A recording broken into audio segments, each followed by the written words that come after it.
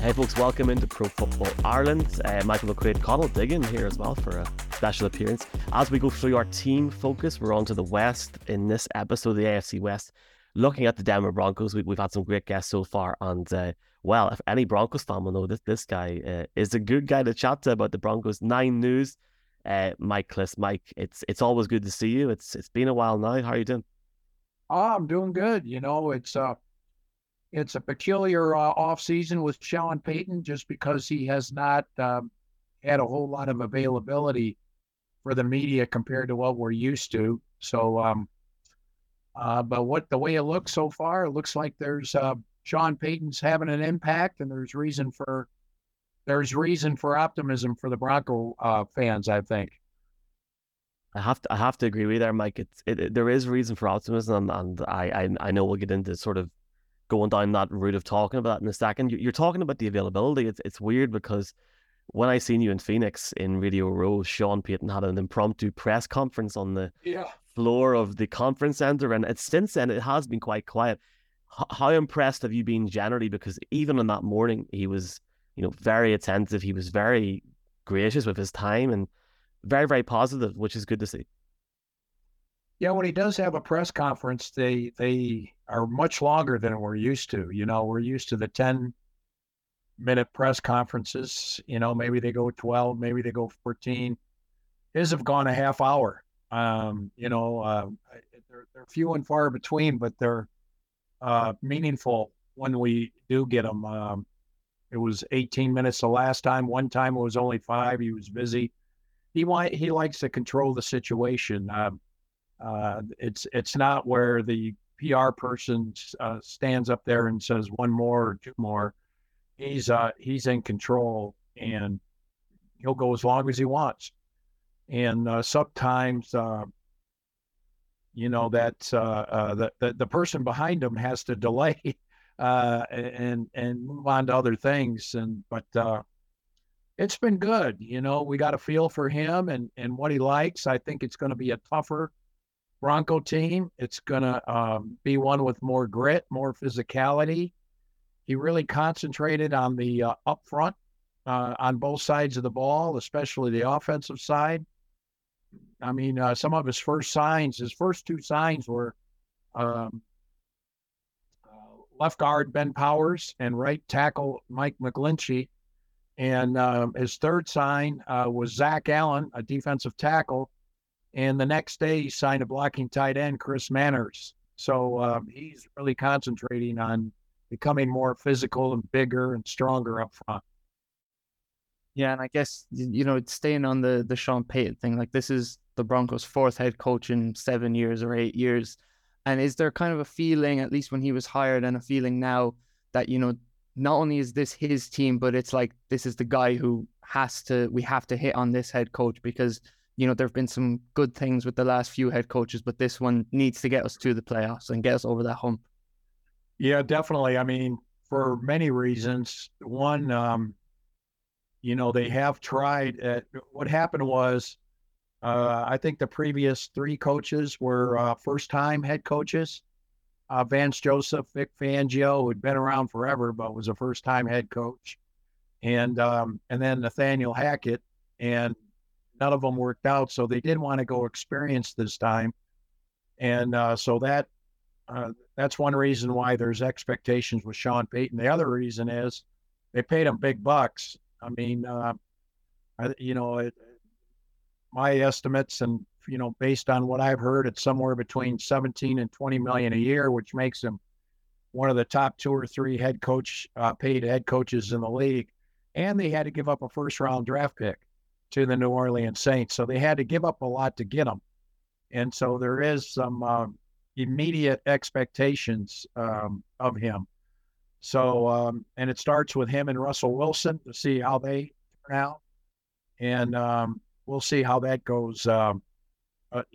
Going forward here. Mike, one of the major positives for Broncos fans listening in or watching this is, the retention of certain players. Alex Singleton having a career year last year, his journey to the NFL, never mind getting to Philadelphia or Denver, is one thing, but a great guy, a guy that's emerging as a leader in this team, and they now extend him in quite decent value as well over 3 years. Yeah, Alex Singleton, I wouldn't say he came on last year, career year, yes, is true. He was a leading tackler for the Eagles the 2 years prior to showing up for the Broncos. So he's been the team's leading tackler 3 years in a row. But for whatever reason, I think because the inside linebacker position has been devalued, it's kind of become the running back of the defensive position. Um, he just wasn't getting offers. I mean, he signed for basically the minimum. I think vet minimum signing bonus above minimum last year. And so this year he got 3 years and 18 million. He got 6 million this year guaranteed. So that's a nice contract for him. And then they drafted a guy, Drew Sanders, right behind him in the third round, who they're really high on as an inside linebacker. So you can see how this works. Josie Jewell is in the last year of his deal. They still love Josie, but Josie hasn't stayed healthy the last couple of years. And so you can kind of see the grand master plan that this is the last year for Josie.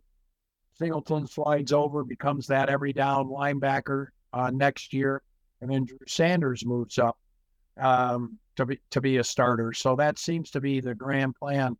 But yeah, Alex Singleton is one of those guys, undrafted, went to the Canadian Football League, late bloomer. I think he had 3 years in the Canadian Football League.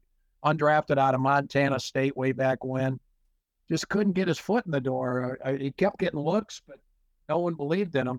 And even last year, guys, in training camp, he didn't get a first-team rep.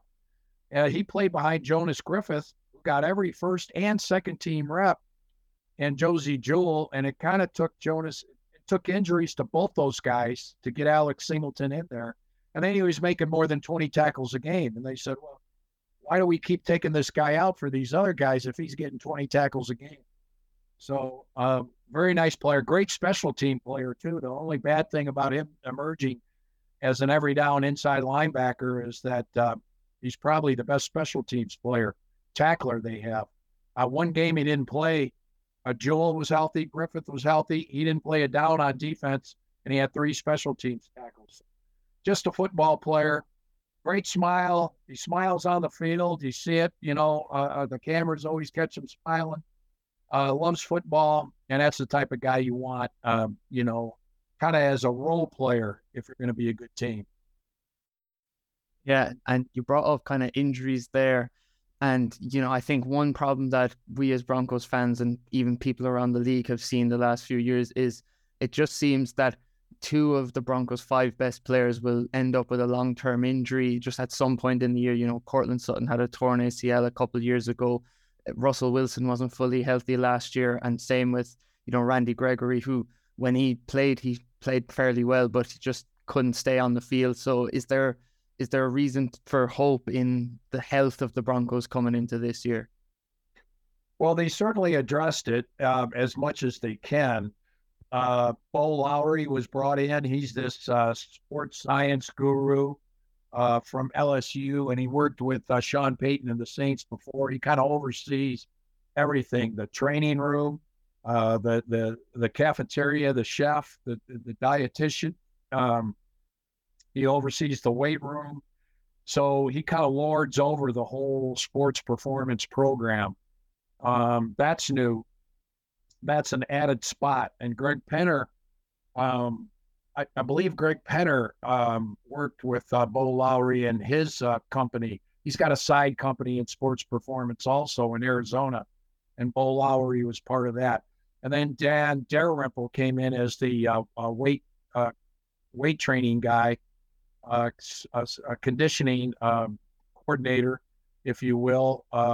He was with the Saints and Sean Payton for 15 years. So the word I keep, or the phrase, slogan I keep hearing from those guys is it's old school with new school approach. The one thing they did different was they didn't start football in phase 1 or phase 2. They did nothing but conditioning and weightlifting for 2 phases before they got on the field for OTAs, and maybe that'll help. There is quite a few players on the side. They're not saying what the injuries are, and and there's players in and out. I'm not sure it's any better or any worse than last year. I'll say this: they had Lauren Landau as their strength and conditioning guy last year, and he trains all the Olympic athletes and these MMM fighters. I mean, he knows what he's doing too. So we'll see if it's going to be a market improvement. But for whatever reason, injuries have plagued the Broncos in recent years. But to me, injuries always seem to go with bad teams. And I don't know what it is. I think some of this with the IR is you're out of it. Like in December, you get a lot of players put on IR because you're out of it. And if you're in it and you're a playoff team, you're fighting through the injuries and you're going to play through December and January. Well, if you're out of it, you're not going to play in December and January. You're going to rest up for next year, free agency. So there's some of those numbers can be skewed, but there's no doubt about it. Injuries have been a factor. Javonte Williams went down early last year. Von Miller and Bradley Chubb, the edge rushers before Gregory. Baron Browning went down. They at some key positions, they suffered some injuries. And, health is, it's a battle of attrition in the NFL, especially with a 17-game schedule. And the other thing that Sean Payton's going to do is he's going to have these guys play in the preseason. And Nathaniel Hackett didn't want to play in the preseason. And they wonder if, not being calloused was part of the injury problem last year. This team won't be as calloused as the CBA allows. And they do hope that means that they'll be more durable in 2023.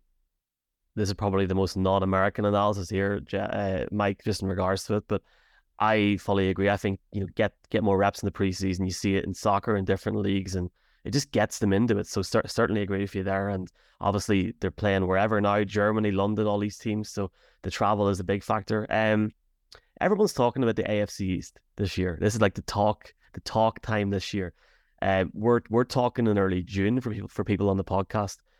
Not like there is still talk about the AFC West, Mike, but there's not as much this year just because of everything that's happened. I just wonder what your sort of initial thoughts are before we go into training camp around where the rest of the division is. The whole Jimmy Garoppolo situation is crazy. It's something that could play in to Denver's hands, especially where they have them on the schedule. It was the first and last as well, if they haven't got a starting quarterback. But the West is always going to be interesting, especially when you got Patrick Mahomes and Justin Herbert there. Yeah, I mean, Mahomes and Herbert are two sensational quarterbacks, and Herbert maybe didn't meet expectations last year because he was hurt and he played through injury, and just like Josh Allen did with the elbow. I can't remember what was Herbert's injury last year. Might have been a hip, but he wasn't quite the same. And when you're not healthy, you're not going to be as good. I mean, Josh Allen is still a sensational talent, but he played hurt with an ulnar ligament strain in his elbow. I mean, that's going to affect your passing. And so if Herbert is healthy, I fully expect him to bounce back. They lost, losing Derek Carr. I tell you what, I always thought Derek Carr was the most underrated quarterback in the NFL based on how he played against the Broncos. The Raiders have a 6-game winning streak against the Broncos. Everyone knows that the Chiefs have beaten them 15 times in a row. And, so that has made it difficult for the Broncos. But the Raiders beat them 6 in a row. And Derek Carr always made clutch plays against the Broncos and played well. I think the Raiders make a step back without Derek Carr. Jimmy Garoppolo, to me, is not as impressive as Derek Carr is. And so I do think the Broncos will move ahead of the Raiders this year. I would pick them to be ahead of the Raiders. I'm not sure about the Chargers, other than things always seem to go wrong with the Chargers. And they have questions about their head coach, Brandon Staley.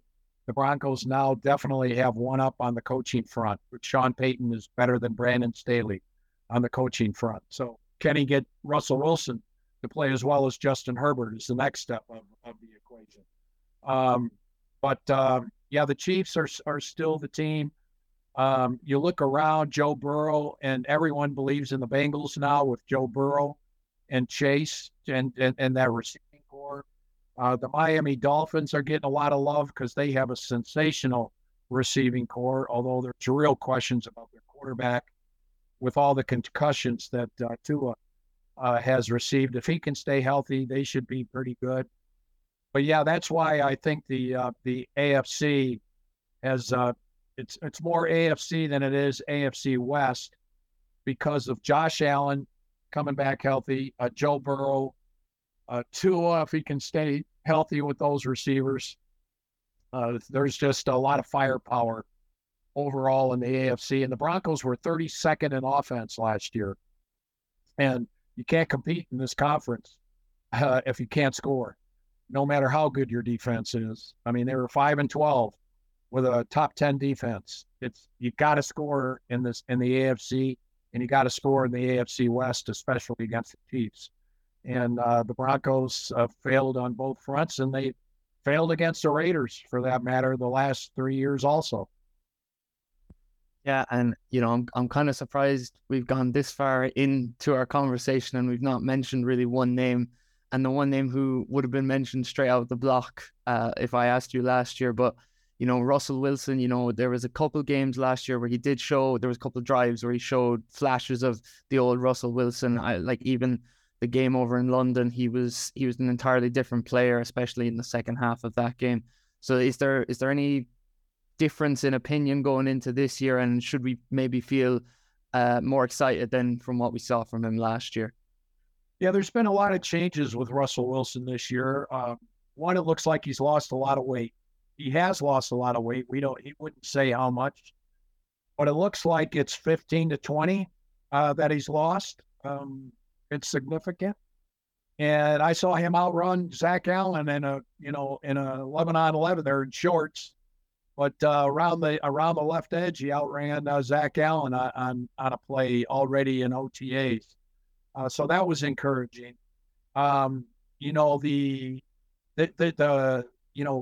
Russell being the number one guy, kind of the red carpet, the king of the team, that's gone away. And really his office that everyone talks about, Sean Payton didn't take it away. Greg Penner took it away. It happened with about 2 or 3 weeks at the end of last season that the team management went to Russ and said, look, it's probably a good idea if we take away all these special privileges we gave you when the trade was made. So the office has been taken away. They no longer have his personal coaching staff in the building and attending the workouts. It's just Sean Payton's coaches. That's one thing that Sean Payton has done also. So it's not Russell Wilson and everybody else. That perception has been taken away. When Russ had his first press conference, he was different. He always had these motivational, long-winded slogans and happy, happy, joy, joy. Nothing ever bothered him.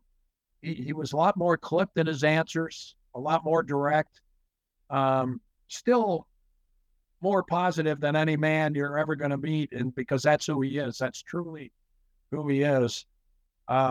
Question is, will he pick the right guy to throw to in the pocket? And that is something that became a concern last year with the quarterback gurus that were breaking down tape of the Broncos. Kurt Warner was kind of the first one to do it. A lot of people were kind of jumped on that bandwagon where, kind of piled on that Russ wasn't seeing the field right. I'm not a quarterback expert to go like that, but he still can throw the long ball. He's still good in the clutch. I mean, even though maybe not every game was good at finish, but I always thought Russ competed and pulled out a game or two in the fourth quarter. There's talk about him staying in the pocket, not scrambling enough, which is part of his game. He did do that always late in the game if they were trailing. His competitive instincts took over. So he's 34 this year, or 33, turning 34, and we'll see if it's weight, if it's a new mindset, if it's it's age. We're going to find, if it was coaching, we're going to find that out this year with Sean Payton. Just finally, Mike, very, very quickly, finally. You sound very optimistic. Is that the feeling over in Denver at the minute? I know it's time of recording. Nuggets are flying high, hopefully going to win the NBA Finals. It's a good time to be a sports fan in the States. Is there that sort of, cautious optimism just down at Dove Valley? Yeah. Yes and no. First of all, the Broncos, because they've had losing seasons now 6 straight years, haven't been to playoffs in 7 straight years. The Avalanche won the Stanley Cup last year. The Nuggets are in their first ever NBA Finals this year and heavily favored to beat the Heat. Beware the Heat. The Broncos are really, people aren't paying attention to the Broncos like they have in the past. That's been the storyline, is they're not the story. And so it's incumbent upon the Broncos to make themselves relevant again in this town. And I do believe in Sean Payton. The Saints were about as bad as they could be when he took over that team and he made them a playoff team. Now he brought in Drew Brees right away, and Drew Brees did not have a damaged shoulder. He had a repaired shoulder and helped lead that team. So we'll see how much it was Drew Brees, how much it was Sean Payton. I was impressed how the Saints won when Brees was injured, when Brees was broken down, which he kind of was this last year there age-wise. And the year after Brees retired, they went 9-8 with Jameis Winston, who got hurt. And then they still had a winning year with Taysom Hill, who cannot throw. He is, he's a little better than Tim Tebow passing, but a very similar style that they won with. I think Sean Payton knows how to win in the National Football League. I think the Broncos will win this year. I do think they'll be. My prediction is 10-7. My prediction last year, by the way, was 10-7. So take that for what it's worth. I think I picked them 10-7 all 3 years of the 17-game schedule. If at first you don't succeed, try again. But I guess I'm gonna say that between Sean Payton and Russell Wilson, there's too much positive history there to believe the Broncos won't be a winning team. There's concern about depth. They've traded away all their draft picks the last couple of years for Russ, and now the coach. So there's concern there if they get injuries again.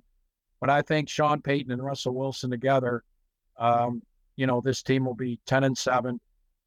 Still may not beat the Chiefs. Still won't beat the Chiefs for the AFC West. But 10-7 might get them in a first-round road playoff game and see what happens there. Take it and run. Any NFL fans in Ireland, the UK, Europe that enjoy the West, the Broncos, or anywhere in the NFL, at Mike Kliss.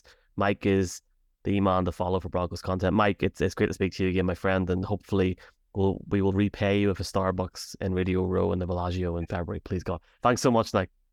Yeah, it'll have to be a pub, not the Starbucks, but I enjoyed it.